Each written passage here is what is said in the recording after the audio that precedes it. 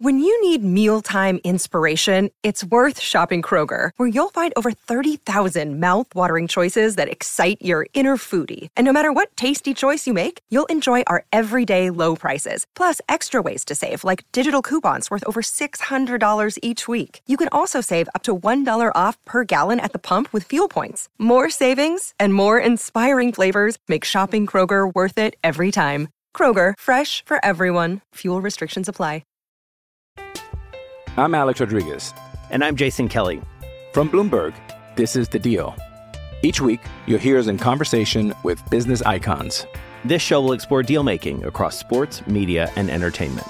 That is a harsh lesson in business. Sports is not as simple as bringing a bunch of big names together. I didn't want to do another stomp you out speech. It opened up so many more doors. The show is called The Deal. Listen to The Deal. Listen to The Deal on Spotify. It's time for today's Lucky Land horoscope with Victoria Cash. Life's gotten mundane, so shake up the daily routine and be adventurous with a trip to Lucky Land. You know what they say, your chance to win starts with a spin. So go to LuckyLandSlots.com to play over 100 social casino-style games for free for your chance to redeem some serious prizes. Get lucky today at LuckyLandSlots.com. Available to players in the U.S., excluding Washington and Michigan. No purchase necessary. VGW Group. Void where prohibited by law. 18+. Terms and conditions apply. Lucky Land Casino, asking people, what's the weirdest place you've gotten lucky? Lucky? In line at the deli, I guess? Aha, in my dentist's office. More than once, actually. Do I have to say? Yes, you do. In the car before my kids' PTA meeting. Really? Yes. Excuse me, what's the weirdest place you've gotten lucky? I never win and tell. Well, there you have it. You can get lucky anywhere, playing at LuckyLandSlots.com. Play for free right now. Are you feeling lucky? No purchase necessary. Void where prohibited by law. 18+. Terms and conditions apply. See website for details.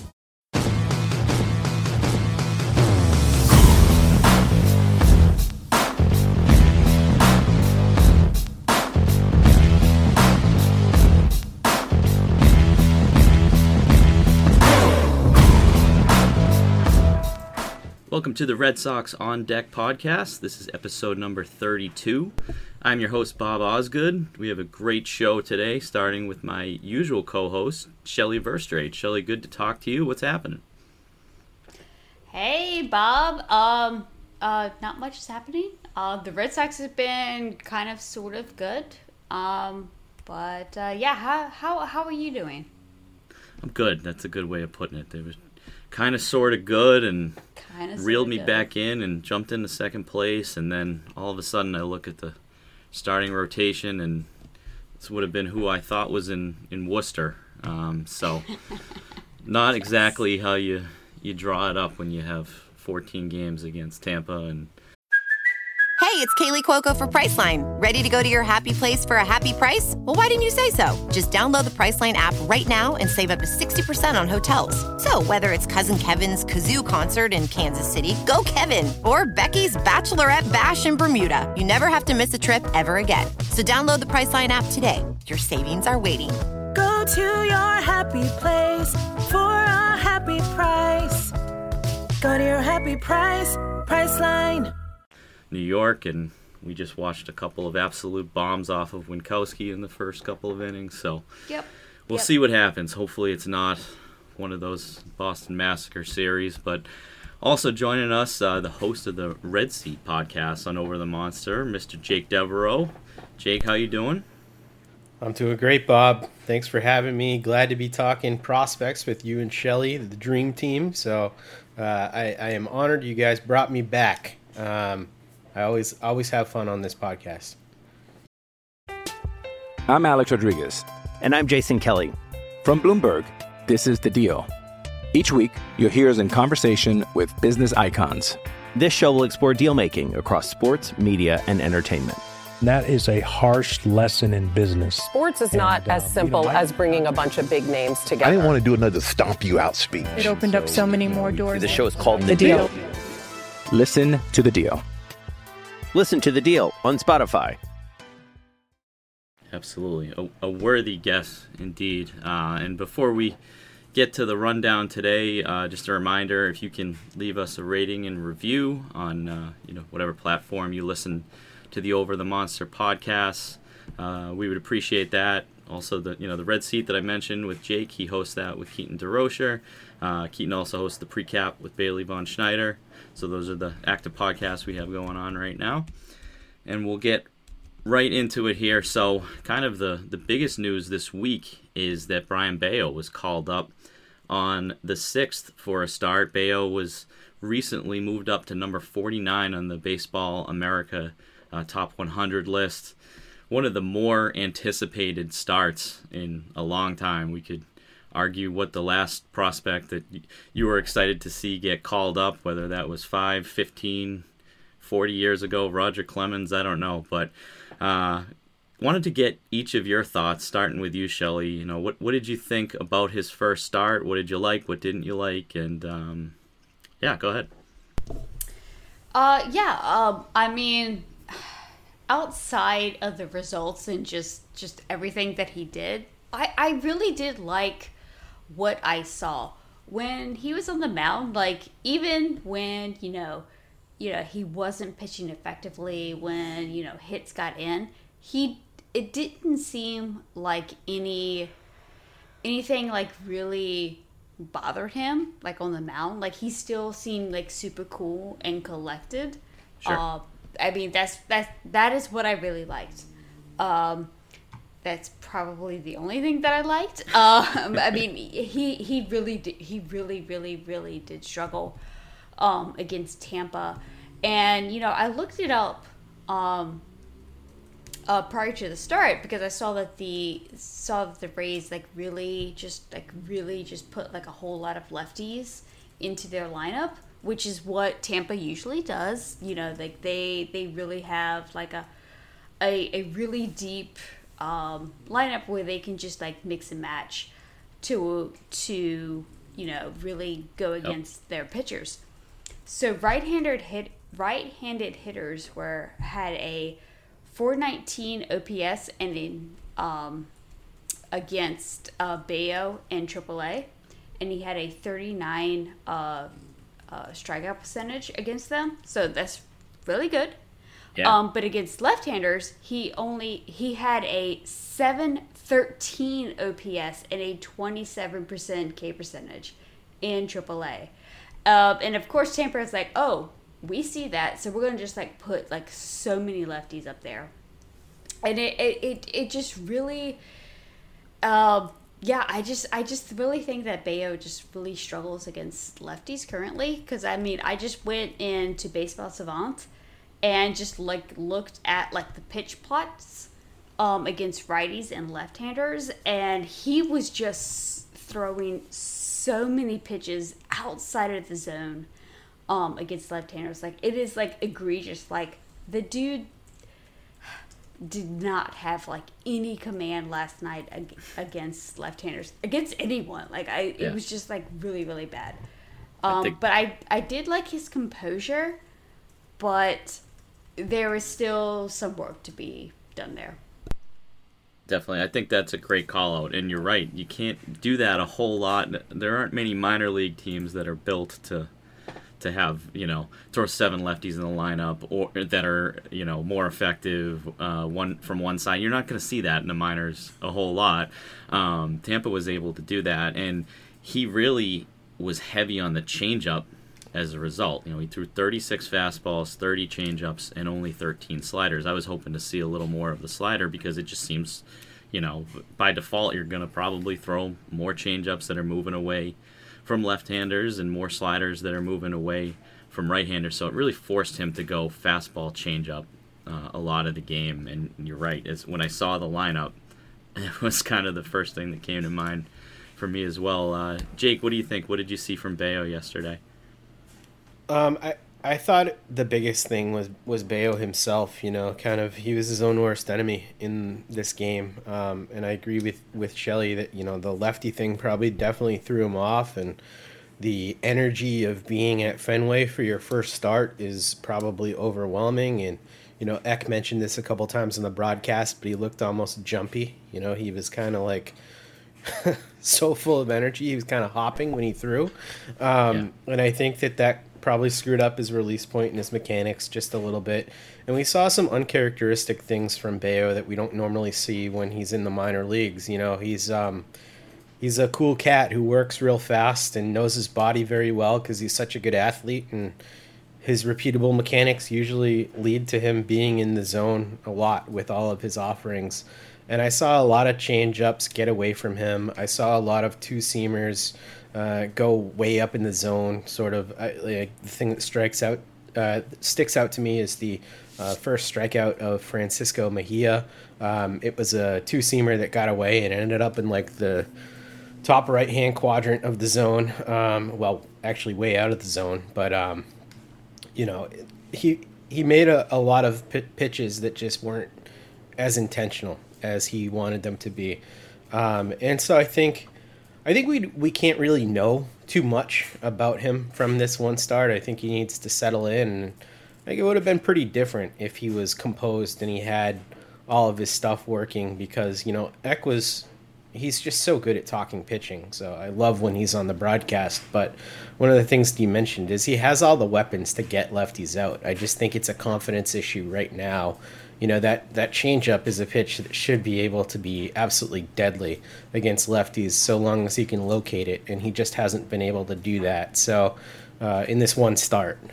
So, you know, the starter set is there. I thought it was interesting, too. One of the things I hadn't noticed really with his slider was that velocity band that he has, where he can kind of throw it 88, 87 as a hard cutter, and then you can have a sweepy version of that pitch at like 84. So I thought that was pretty cool, and I'd like to see him use it more.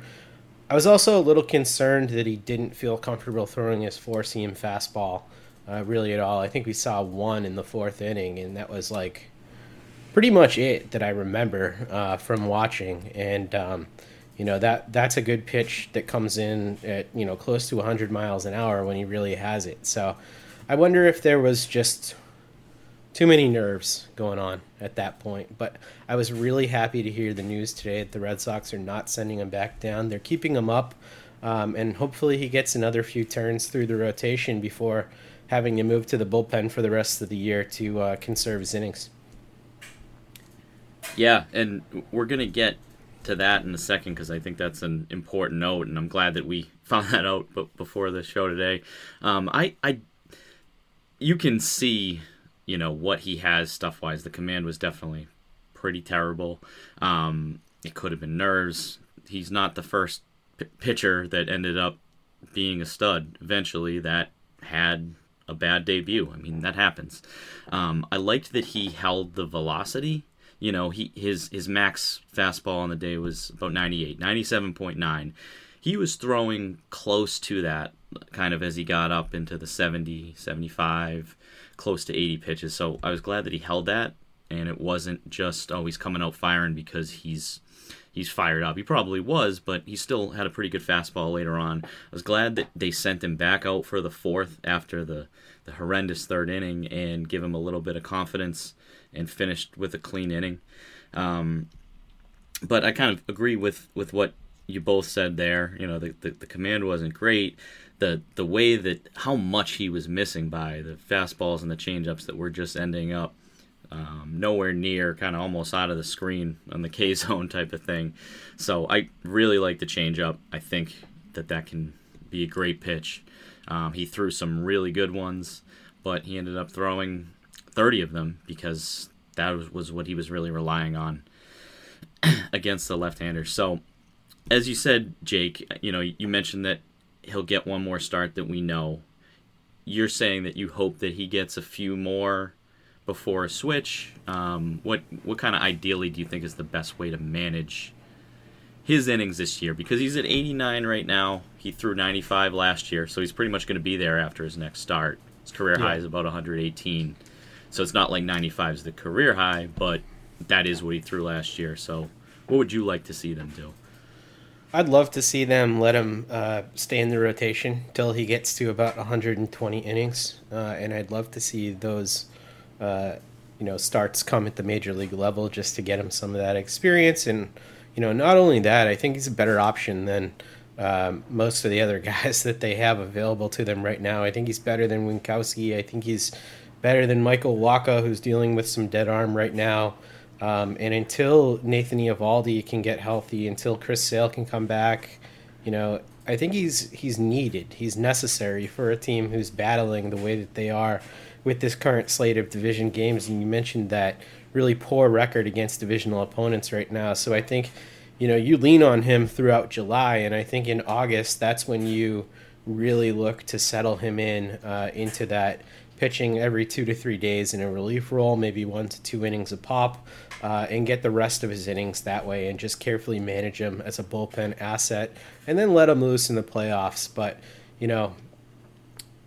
the thing to note about Bello that I think is really important for people to notice is there's a reason why his innings are so high. It's because he does induce all those ground balls, and he's had a lot of low stress innings at AA and AAA this year too. So it's not like these are 85 or whatever, like super high stress innings. A lot of these innings are pretty silky smooth with a lot of double plays and stuff like that. So in terms of raw pitches, I bet he's a little bit lower than we'd expect from somebody else who's pitched that type of an innings load.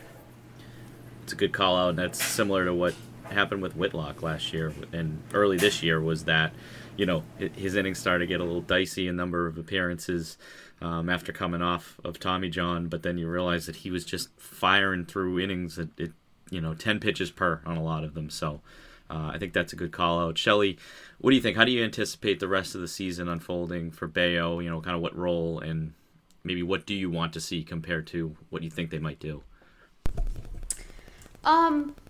I agree with Jake with that's probably what they're going to do is have, Bello just like really stick into the rotation. We have Hill, we have, Wacha, who is a little bit shaky. Where are we going to get our innings? Honestly, as just like a major fan, I really wish that the Red Sox would do more than just settle in to get Bello his innings. Even though, as I know that he should probably get some innings at the major leagues. It's just settling in to have like Bello as like our 4th or 5th starter is just like we're still like second, in the playoff race. But I also know Chaim Bloom, and I know that he's probably thinking the same way as Jake. I'm not criticizing you, Jake, by the way. It's okay. Even if you were, it's okay. I'm not criticizing. It's just like, I understand both sides. It's just like my fandom side is like, I don't care. Let's try to do something. But then I also know that it's like Bello's sitting here is like, yeah, let's just get him some major league time. We really are. Realistically, we're not going to win the World Series, right? Shelley, so I understand this. Go ahead. Does this come from the pain that you went through as a Nationals fan when they decided to sit Steven Strasburg out of the playoffs that year? If Brian Bello is Steven Strasburg, then yes, I would love to make this comparison. But yes, at least that saved his arm long term. He didn't still need Tommy John, and he's still rolling today as a strong starter. So, honestly, I will say this: that Jake is the reasonable person in this discussion. I am the irrational fan here, and I'm just like, oh, we're so close. Let's do something. Anyway, getting back to Brian Bello. I would like to see him in the major league rotation over someone like Josh Winkowski. Like, honestly, I do think that Bello is the better pitcher of the two, like of a lot of the guys. So I do still think that he should be in the rotation, but hopefully Bloom does some other things as well. Yeah. Holy smokes, Rafael Devers just hit a bomb off of Garrett Cole, and now it's 6-5. Yes, he Second did. bomb. Whoa. We need to speed things up, don't we? I think that they're going to give him one more start on Monday, and then if Sale pitches Tuesday, I think he's going to probably throw on Sunday for the last game before the All-Star break. So I think Bello gets sent down after a start Monday just because there's 6 games and then there's 4 days off, and it just makes the most sense roster-wise. What they do at that point, I think they'll probably transition him to a reliever because I just think that there's more help needed in the bullpen. Like, when everybody's healthy, the rotation has been very reliable this year. And on the other side of the All-Star break, 15 days from now, I'm hopeful that that list is Eovaldi, Pivetta, Sale, Wacha, and I'm not sure is the 5th, but I know they need a couple of arms in the bullpen. I think that, right now is just still a little bit raw. I think he can get by if he's got 2 of those 3 pitches working in the bullpen, and he can go 2 or 3 innings. And I just think there might be more of a need down the stretch for Bello there. He's 23 years old. I think that's okay. And then get him those innings in the major leagues after you transition him to be a bullpen guy in those 15 days, and look to him to be a starter next year. But I think we gave 3 different answers there, so I think that means we have no idea what the hell's going to happen. That means take your pick. Choose your own adventure. Yes. We don't need to go through that AAA rotation that they have right now because we know these names. We know Bello. We know it's Ben Winkowski, who I'll say if I had to pick who I'm most comfortable with as the 5th starter, if I'm saying I don't think that they're going to keep Bello in that role. Out of Winkowski and Seabold and Cutter Crawford, I think I would lean Winkowski. I really like the way that he's kind of grinded out games. I know that they were against some easier opponents for the last month, but, Cora's let him go into the 6th inning, and he doesn't get a ton of strikeouts, but as long as he's not walking guys, I think that he just kind of grinds it out and gets through 5 or 6 innings, and I've overall liked what I've seen out of Winkowski. I do think with this group, this is just a point that Bloom has built up pitching depth. I think of 6-7 years ago, every time that the Red Sox had to go down to AAA, it was Henry Owens every time, and it was the Allen Webster years and Ruby De La Rosa and these guys that we had to watch over and over again. I feel like there's better depth from some trades that he's made over the last 3 years, and that they've been in a lot better position depth-wise. You're looking at your 6th, 7th, 8th, 9th guys on the list that they've brought up and haven't embarrassed themselves. Starting with you, Shelley, if the injuries did persist, it sounds like you would say Bello, but out of the other 3, is there someone that you're most comfortable with as the 5th starter if that does happen? If I had to pick someone as a 5th starter, it would definitely be Winkowski. When I do watch him, I do think that he has starter stuff, if that makes sense. Mm-hmm. When it comes to Seabold, I honestly, I don't really know what I feel about him. I don't think that he has starter stuff, major league starter stuff. But I'm not exactly sure that his stuff would play up in the bullpen. But with Cutter Crawford, I really do think that he could be a really interesting bullpen piece because we've seen him. It's been an extended role out of the bullpen for him. I think it's in his last start and stuff like that. I do think that Cutter Crawford could be a good 2-3 inning guy for us. So if I had to choose, it would be definitely Bello as a starter, Winkowski kind of sort of starter, Seabold is really on the seesaw for me because I have no idea what I feel about him. I kind of like what he does, but then I kind of don't. And then Cutter Crawford, I would really like to see in the bullpen. Yeah, I think that's all fair. What do you think, Jake? Who would be your 5th starter if you had to? I'm going to go in a different direction here. I've been really clamoring for Winkowski in the bullpen just because I think that the fastball slider mix that he has, because he really has a very unreliable changeup at this point. I think he could be a power fastball slider guy out of the bullpen, and I think the bullpen right now is really in need of, that presence, that right-handed presence in the bullpen. It's just it's something that we've been lacking. They have two reliable righties. They've got Houck and they've got Schreiber, and that's been it. So I think Winkowski to the bullpen would be dynamic, and I think it would be more impactful to the team.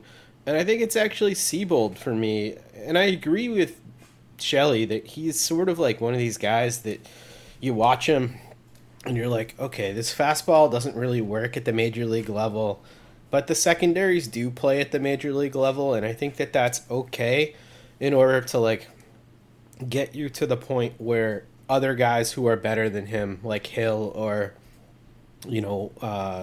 Paxton or whatever, get healthy enough for you to do that. So I would actually, just based on pure talent, like Winkowski in the bullpen.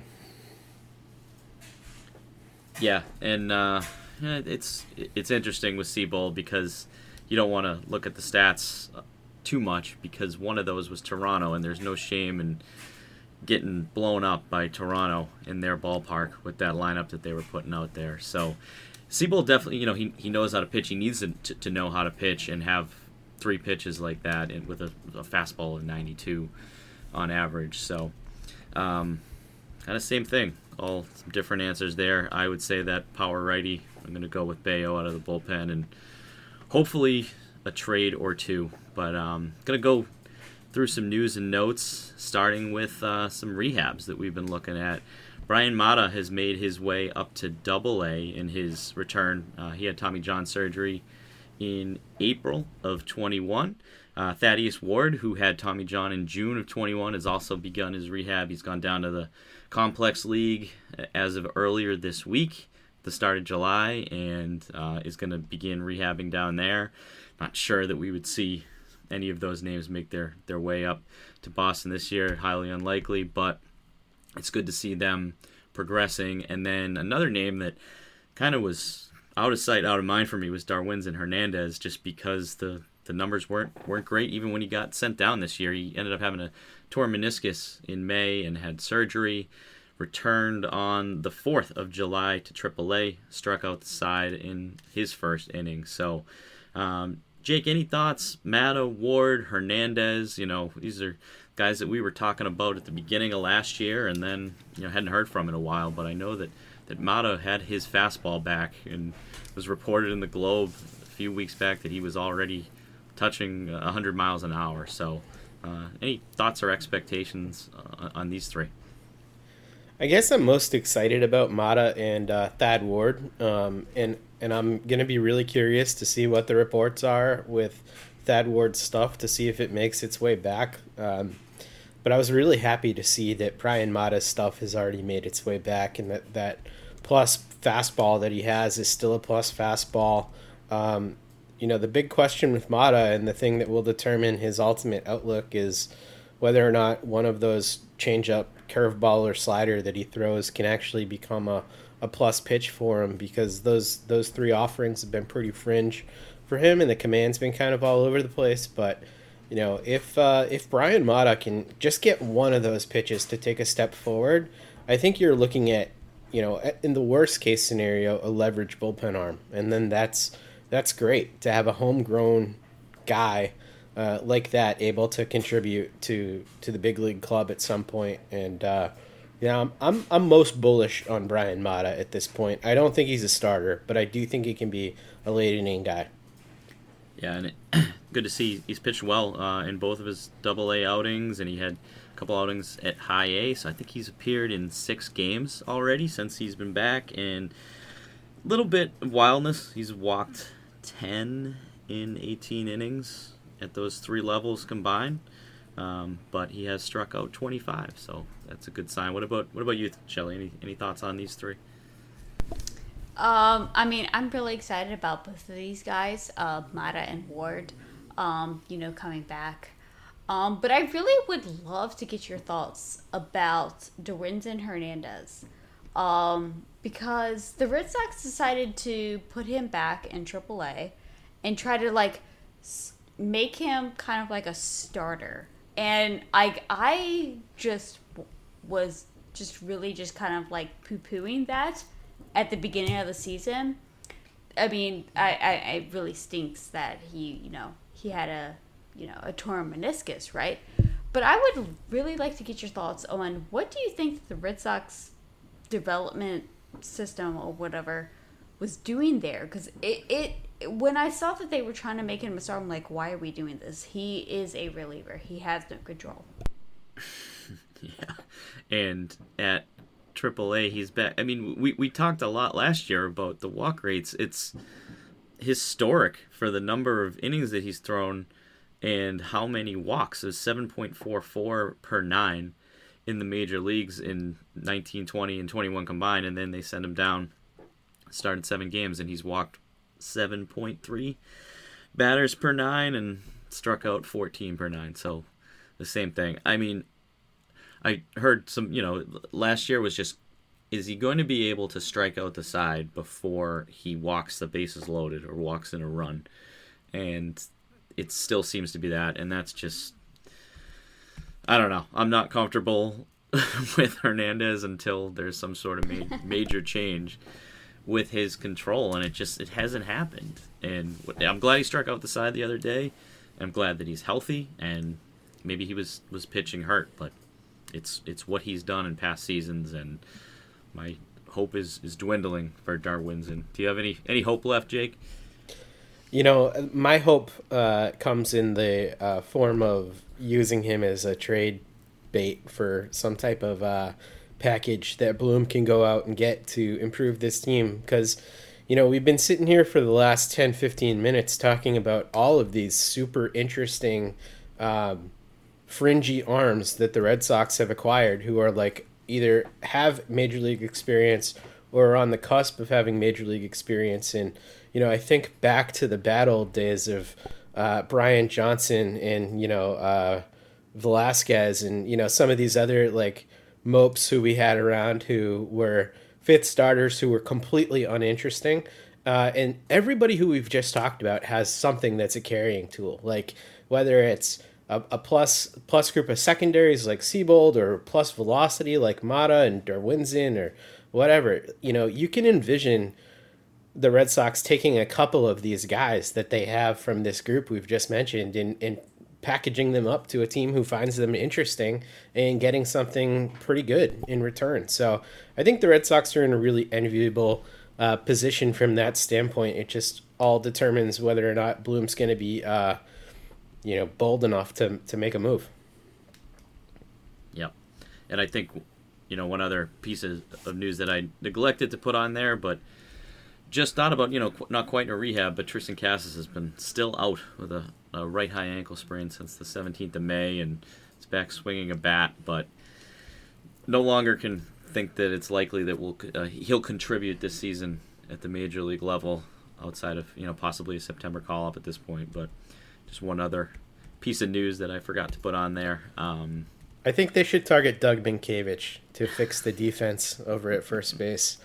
This is, I don't know if it's been bothering you guys to the level that it's been bothering me, but they're dropping throws at first on a weekly basis. It's so bad, man. Like, I've never appreciated Mitch Moreland and Doug Minkiewicz and all these other guys so much as watching Cordero and Dahlbeck try and field the position. It's just awful. First basemen get no respect for what kind of good athletes they are.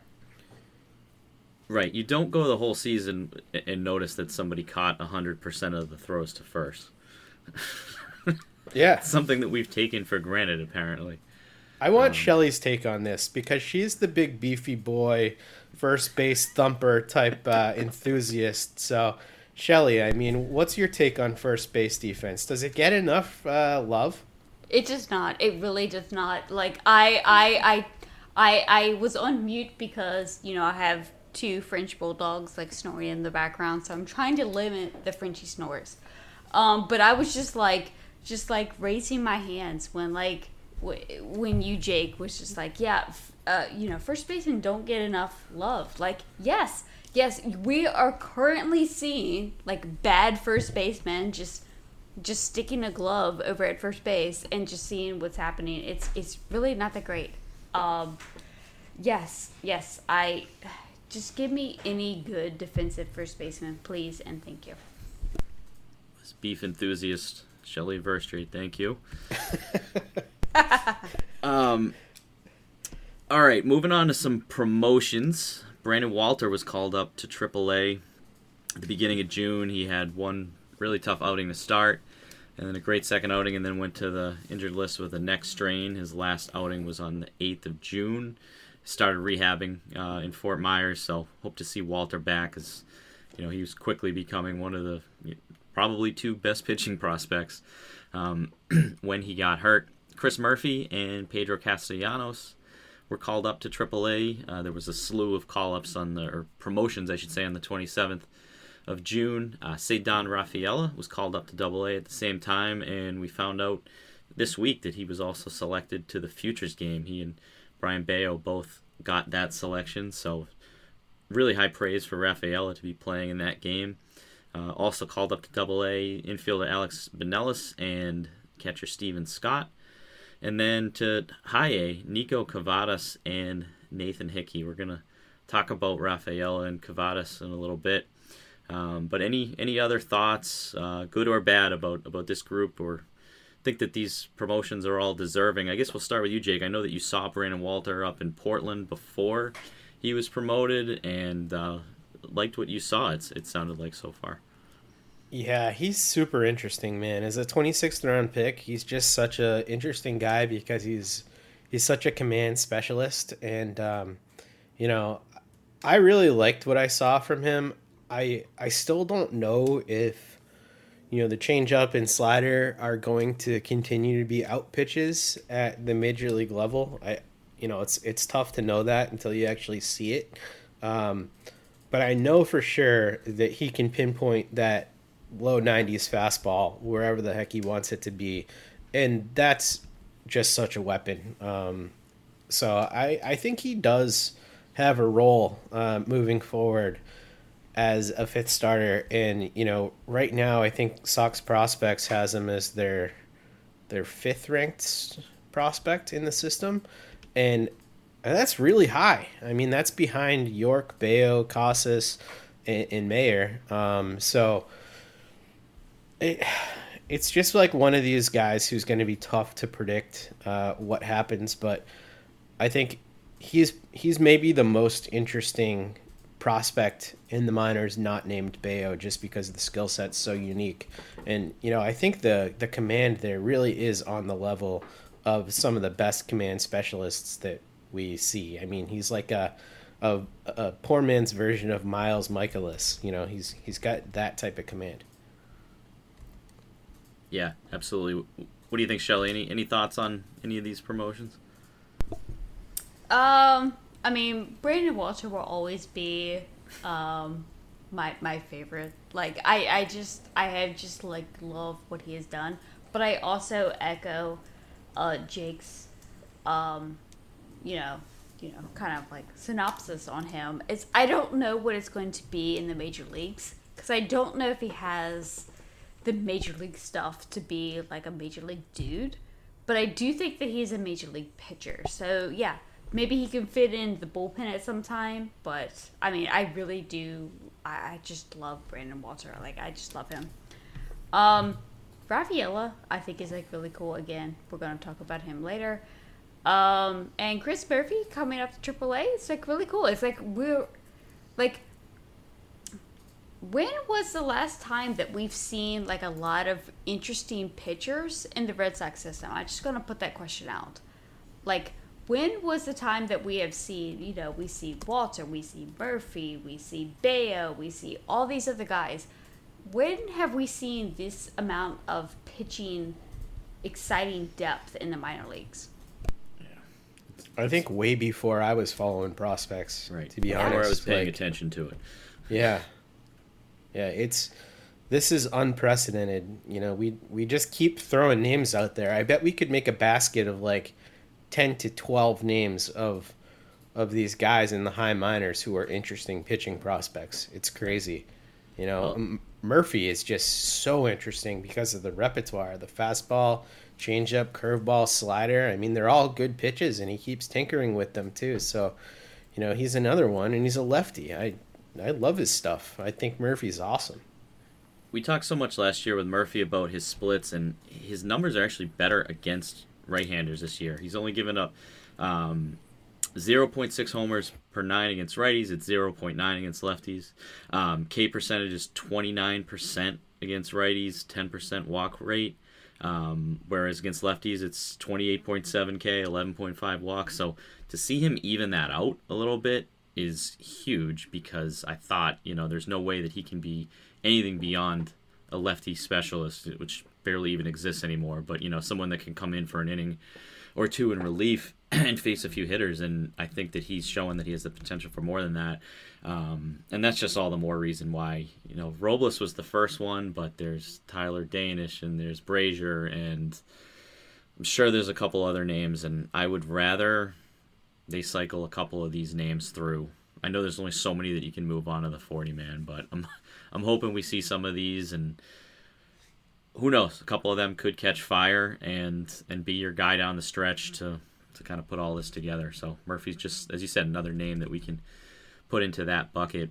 All right, we were going to go through a couple of the minor league levels outside of the news. There was one question, and Gavin Blackburn, who apparently has a sixth sense that we were going to podcast tonight, randomly tweeted us this morning, Shelley, looking for thoughts on Jarren Duran. So, Gavin asking, you shall receive the same day. What are your thoughts? Honestly, I've been so surprised and excited about what we're seeing here. Because, I mean, at the beginning of the season, it was really Kike at the top of the lineup whenever he was healthy. And I really do think that Jarren Duran has just, like, totally taken, like, the leadoff spot for this team. Because, I mean, Cora, like, really sticks to a set lineup. Even if someone just kind of, like, fills in, you know, for a day, he will put, you know, someone at that spot. But he just has, like, a set lineup based on kind of position. If you kind of, like, look at it, it's really weird.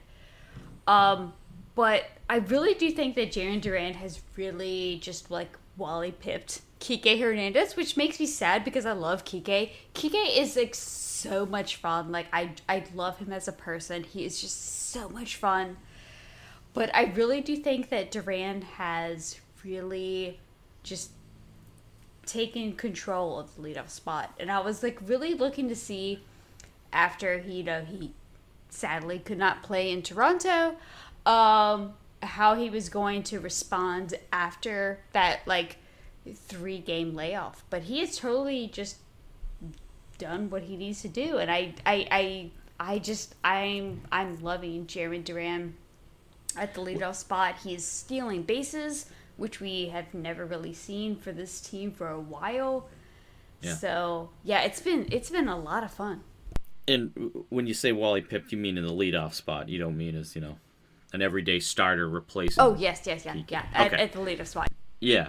No, I mean, I think that he just remembered the player that he came up as, and, you know, he hit those 16 homers when he went up and had put some strength on and got into the wind tunnel at Worcester and kind of convinced himself that he was a home run hitter. And then when he got exposed at the major leagues last year, he kind of had to take a step back and remember the player that he is, which is a table setter, somebody that can hit the ball in the gap, maybe pop a home run now and then, but use his speed and get on base. And he's only striking out 19% of the time, which is great. It's better than really he's had at any level in the minor leagues. So that's what has stuck out most to me, is that he's not striking out a whole lot. You know, hitting 325, he's on base 38% of the time, and then 92nd percentile sprint speed, and seems faster than that at times. So have to say that this has been a good start, and you're right. I wouldn't be surprised if he stays in that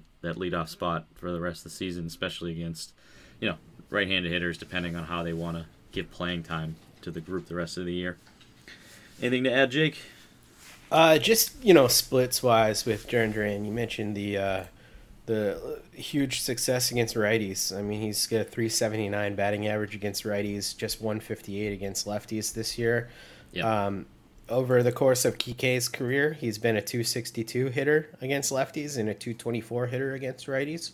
So I could see Kike being the short side of that platoon if they want to keep Duran out there. And then, Kike's bat is valuable as well, so you can work him into middle infield positions to give guys a day off, and then also use him as a late inning defensive replacement when a righty's on there. So I think there's plenty of place for both Kike and Jarren Duran on this roster. And I should also note Kike started a rehab assignment, or is starting a rehab assignment on Friday. So he's going to be back relatively soon.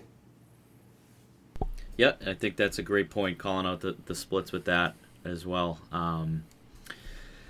Okay, we're going to move on to Worcester a little bit. We'll speed it up, talk about some possible 2022 contributors, who might be next in line if there's an injury or if there's poor performance. And I'm going to lead this one off because I probably unfairly trashed the catching duo of Connor Wong and Ronaldo Hernandez on our last podcast, which was in May when we had Eric Cross on. And so, it's pretty clear that the backup or the future catcher isn't in the system. And since that week, or at least May 18th was the cutoff point that I used going into this, Ronaldo Hernandez is hitting .378, .401, .615 for his slash since the 18th of May.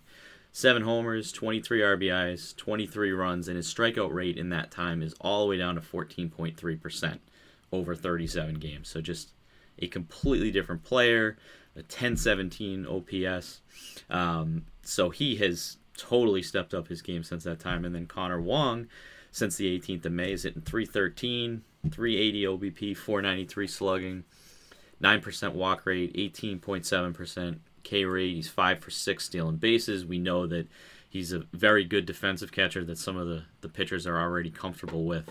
And the times that he has been called up, and both of those players are on the 40-man. So I probably spoke too soon. They were both off to pretty atrocious starts, hitting well into the 100s at that time. So I'm not going to write either of them off just yet. Jake, I don't know. What do you think? Do you think either of these players could be on the radar for the start of 2023? I think definitely Wong, because the thing is with Hernandez, he's still not that valuable from a defensive standpoint. But pitchers at the major league level who have had the opportunity to throw to Connor Wong have said how good he is at game calling, and they really like him behind the plate. So I think that comfort, coupled with the fact that Connor Wong has hit relatively well this year, definitely puts him in the mix to be, at least have a share of that. I'd actually kind of prefer to see him and Vasky back there next year, and kind of let Plawecki go off into the sunset, just because Plawecki's given you pretty much nothing with the bat this year, and I know last year he was quite good there. But Connor Wong is really interesting, and he's a hard worker, and all the pitchers like him. So what I've seen from him offensively this year has been a lot of growth, and I love the 9% walk rate as well. And he's striking out less than 20% of the time, so there's still room to grow. And the thing that everybody loved about Wong when he came over here from the Dodgers in that trade was the raw athleticism that he had, and there was some talk about him playing multiple positions and all this, and he's settled in as a catcher, but that athleticism there still remains. So I think that's one thing that sort of sets him apart and makes him a little bit unique. I think there's still some projection here. You mentioned the bat with Plawecki. Have you ever looked at the pop time leaderboard on Savant? I have not. Out of 65 catchers, Plawecki is 65th. Oh man. Yeah, 2.11 seconds to first. Every time I watch him throw to second, it looks like something out of a slow pitch softball game or something, and I had to confirm that earlier in the week. That's bad. Yeah, it's not good. I don't think he's giving them a whole lot on either side. I know he's great in the clubhouse, and he had a lot of big hits last year, and of course brought the dancing theme of the playoffs into the locker room. So maybe it won't be this year, but I also wouldn't rule it out because, like you said, he's not giving them a whole lot on either side. So we'll see. Shelley, any thoughts, or did you want to move on to any of the other players at Worcester that have stepped up or could be potential call-ups later this year? Yeah, I just want to make a couple of thoughts. Plawecki's game time or clubhouse theme music is really amping up my gym time. I will give him that. We have to give him some cred for that. But also, that I looked into stuff. Vasquez and Plawecki are free agents next year. So do you think that the Red Sox will go away from both of them? I'm a little concerned about that. I think that they will keep Vasquez just because I think that there is there's a lot of love there, right? I think so too. I think they'll give him a couple million more than he probably deserves just to keep the consistency and like you said, to not be down a creek with the two catchers or need to go elsewhere for a free agent hitting catcher like Mike Zunino or something that hits 180. Yeah. I will say though, one of the things that does stand out about the Vasquez situation is that the Red Sox were very heavily involved in the Jacob Stallings trade that went down last year, and they didn't end up getting him, but he was a real big target of theirs. So it seems like Chaim Bloom is not overly enamored with Vasquez as the catcher, and we keep mentioning this deep trough of upper minors pitchers that they have. So it wouldn't surprise me if they acquired somebody in a trade, because the catcher market for free agents is pretty bad next year, and there's just not a lot of great catchers offensively in baseball. So it wouldn't shock me if they did go out and trade for somebody we're just not even thinking about. Yep, and I could see that too, and I go back and forth with it. I do think that it's possible that they make a trade for somebody to be more of a platoon with Vasquez, but I think if I had to make a prediction, I think he'll be back next year, but I could see anything happening with that.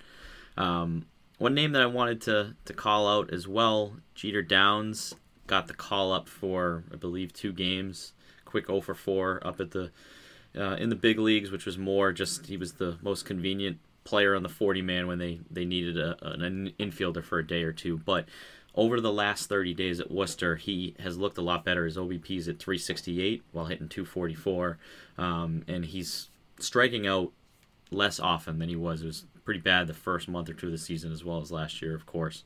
Has 6 home runs and 13 RBIs in the last 30 days. That K rate is under 20% over the last 30 days, and a WRC plus of 128 in that time. So good to see Downs taking some steps forward.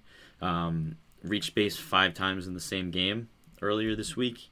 So, some signs of life after we didn't have a whole lot positive to say on this podcast over the past year. And then one other name that certainly haven't talked about before is Christian Stewart, who was once a top prospect at Detroit and has 6 homers in the past month. He's got 15 on the season, which is up near the top of the entire International League. So just a couple other players that, he's not on the 40. Downs is on the 40.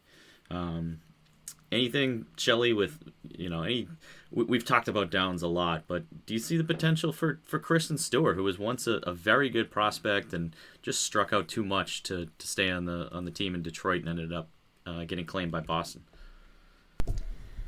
Honestly, Stewart gives me Franchy Cordero vibes, right? To be this was kind of like a guy who was a thing somewhere else, and we've kind of, now he's on our team. Maybe he's doing some things.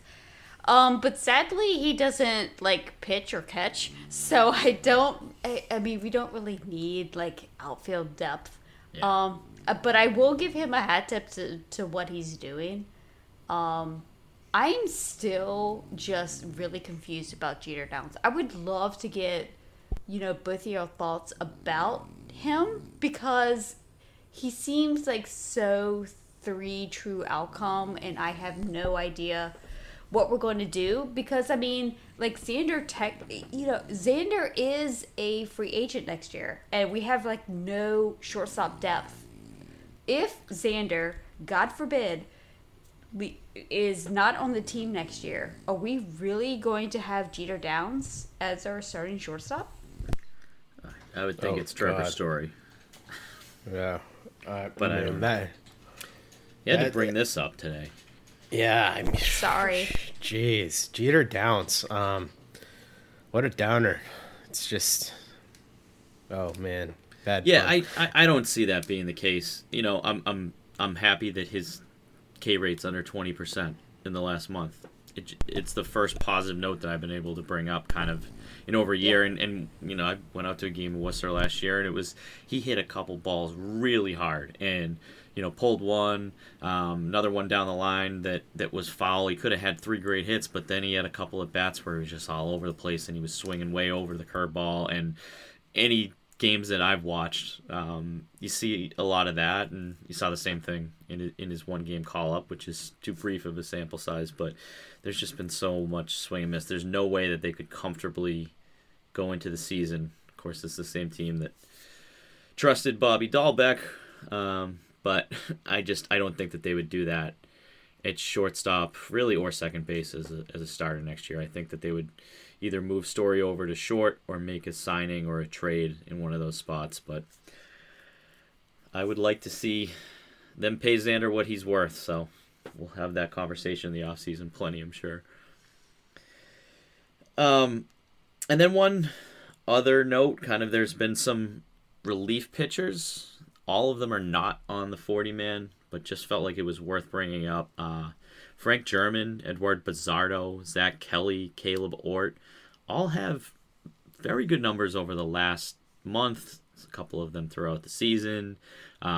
Decent K rates. We've seen Ort kind of go on and off the 40-man. Bizzardo, same thing, who I thought when they didn't protect him this offseason that he would get claimed somewhere, but they ended up finding a way to get him off the 40-man and into the minors. And you can't really cycle through these as much since they're all not on the 40, and if you decide to send them down, you're kind of risking losing some different players. So I don't know if there's one name on there.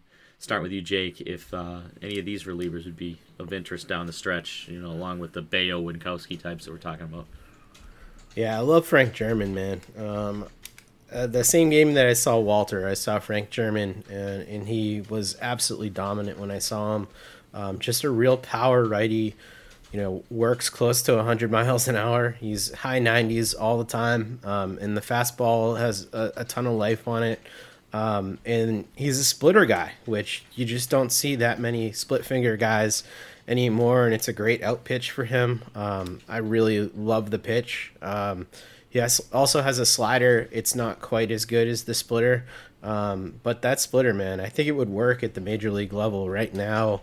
And the fastball is certainly good enough. The command, is kind of iffy at times, but this is also the same team that's had Matt Barnes rostered for the last 8 years or whatever. So command is going to be an issue with your relievers, but I think the stuff is good enough to be late inning if the command could take a step forward. But I think he could come up and pitch 6th, 7th inning right now and be better than a lot of the guys that they have currently doing that. So he's the name that's most interesting to me by far. Yeah, and that is interesting that he's hitting 100. And I think they kind of transitioned him knowing that it just made more sense that his stuff played up in the bullpen over the last year or two. Shelly, any thoughts? I mean, I totally agree. And I just want to echo that just the pitching depth, whether it's kind of sort of starters or even depth that we have here, in the minor leagues. Like, it's been a while since, excuse me, and since the Red Sox since I felt that the team has really had like some interesting guys, in the upper minor leagues. And so it's been really interesting to be like, oh yeah, like this guy is bad, we need to promote this guy. Does that make sense? Yeah. And I think adding one name to the mix is Zach Kelly. He throws mid to upper 90s with a cutter, but he also has this changeup that, has been kind of graded as above average. But our buddy Ian Kundle put some video up in the last week on some live looks that he got of Kelly, and the changeup was filthy. He put a couple different ones up that were just flying way out of the zone and getting just some ugly swings on it. I'm of the mindset to see one or two of these and see what they have, because these guys are all 27, 28 years old, and this is the time in my mind. There's some good arms at AAA, and Worcester has a good team. They are tied for first place. I think 6-7 games over 500 this year, because they have just a lot of good arms. Some of them are up here, and then other ones that have been called up from AA, AAA, and they have a good bullpen. So that would be my name. About Zach Kelly, though, one of the best Zach Kelly stat is his signing bonus was $500. Oh my God, that is craziness. So he quite literally came out of nowhere. Yeah, not a bonus, baby. $500. Wow. Well, I'm rooting for him then. I think you get the same signing bonus like when you work for your local like town power department or whatever, like when you sign on. All right, we're going to wrap up with one more little mini segment, kind of some breakout performances in the lower levels, the levels below AAA. Let's start with you, Shelly. Let's just go with one breakout performance that has stood out to you so far this year. Yeah, I'm gonna go with a 11th round draft pick, Nico Cavadas. He was, drafted out of Notre Dame. Like, he was just like this guy that was just like, okay, yeah, let's draft him. He's a really good hit tool guy. He really is a good hit tool guy. He's been killing it this year. He split between low A and high A. He just got promoted to high A, and he's hitting. I mean, honestly, he's just been like really great. So in low A, he was hitting 286, 453, 609. And then since he's been promoted, he is hitting 344, 512, 875. He has been above league average, like, for his entire, professional career. What do I think about this? I mean, he's 23 years old at high A, so obviously he's extreme. He's old for the level. But I just really like him. He gives me, he gives me Joe Davis vibes, but a better Joe Davis, kind of like profile. Right. But yeah, I just really like him. I just love that he just mashes the ball. He's just so much fun. It's beefy. Yep. What about you, Jake? I would say Marcelo Mayer, who's definitely, not like a name who's coming out of nowhere. Certainly highly touted, but the thing that I've liked about him is that despite suffering the wrist sprain earlier in the year, he's been able to kind of get to his power. He's hit 6 home runs since that wrist sprain, and at 19 years old, slashing 291, 376, 522. He's just looked every bit the part of, the really high ceiling prep hitter that we thought that he was going to be. And it's just nice to see those guys not, struggle. So it's been really good. And I think that he's on a good developmental track. So all is good with the arguably the top prospect in the Red Sox system, and I think that it's pretty close between him and Tristan Casas at this point. Yeah, he's doing what you would expect the number 4 pick and somebody who's 19 years old playing at an A level already should be doing. He's hitting, he's running a little bit, playing good defense. K rate's a little high. Keep an eye on that, but again, he's 19. There's plenty of time for growth. I was looking for this, Shelly, when you're talking about Kavadas. 33 extra base hits and 48 RBIs in 59 games. But that's in 192 at-bats because he's walked 54 times, which is a 21.2% walk rate between the two levels this year, which is just crazy. So, obviously he needs more of a challenge. It's a college bat, so he'll probably make his way to Double-A. But Kavadas has been a lot of fun so far this year. And speaking of players who've stepped up, Ceddanne Rafaela is my pick, and we knew how good the glove was, but seeing the numbers at multiple levels now, he hit 330 at high A. He's hit 260 since his promotion to Double-A, but at 21 years old, he's got a combined 15 home runs and 18 steals, playing a great defense as well, playing infield, outfield, a little bit of shortstop and center field and left field. I mean, they'll play him all over, and they're all at the most difficult positions, and he's versatile. So he's played a little bit of second. He's filled in at third a little bit last year, and he's just one of those players that is stepping up now offensively. Somebody asked me, shout out Mark Daly, big fan of the show, asked me if he's a top 100 prospect potentially, and I had to think about it a little bit. I think it's like the walk rate, the 4.7% walk rate. I'd like to see that tick up a little bit.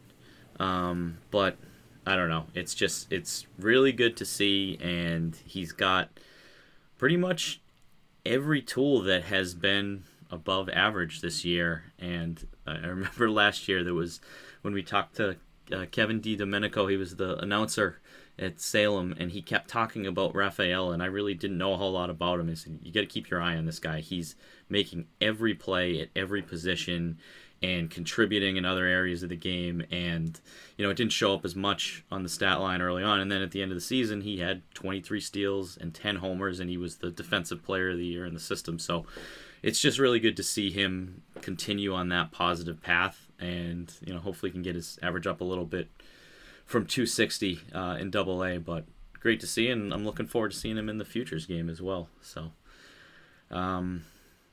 any other names or anything to add? I think we did want to just shout out Blaze Jordan.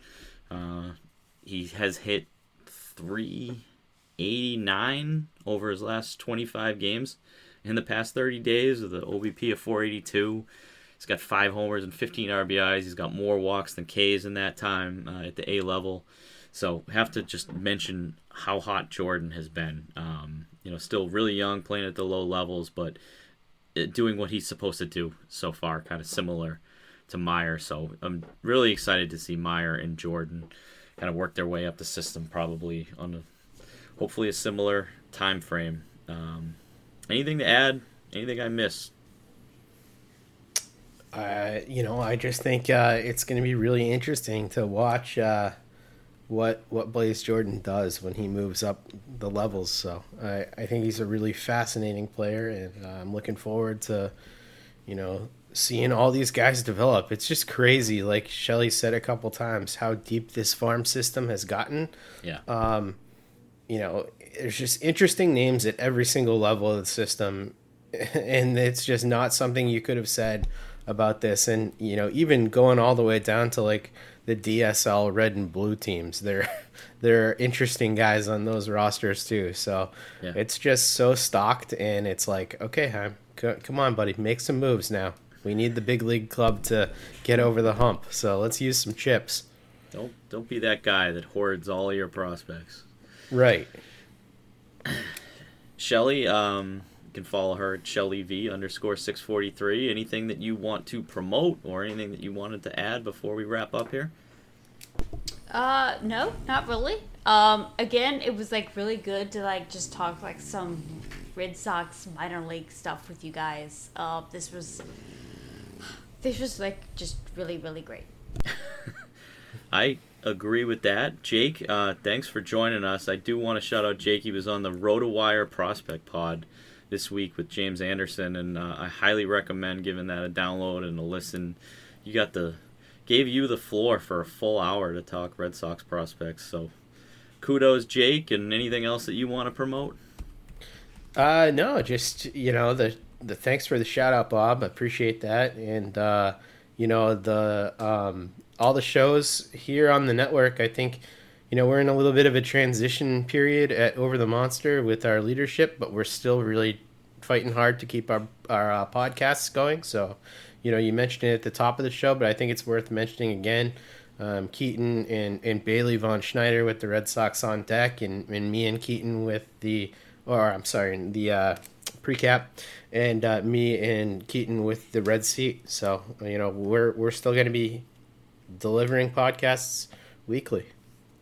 Yep, we'll be chugging along. You can follow Jake at DevJake. You can follow me at BobOsgood15. This was a blast. Thank you both for joining. And up next, we've got the draft, which will be in a couple of weeks. And our next podcast will be after that time. And we'll wrap up what we saw from the Red Sox, who were picking a lot later this year than they were last year. So we'll have a good recap then. Thanks for joining us. Bye-bye.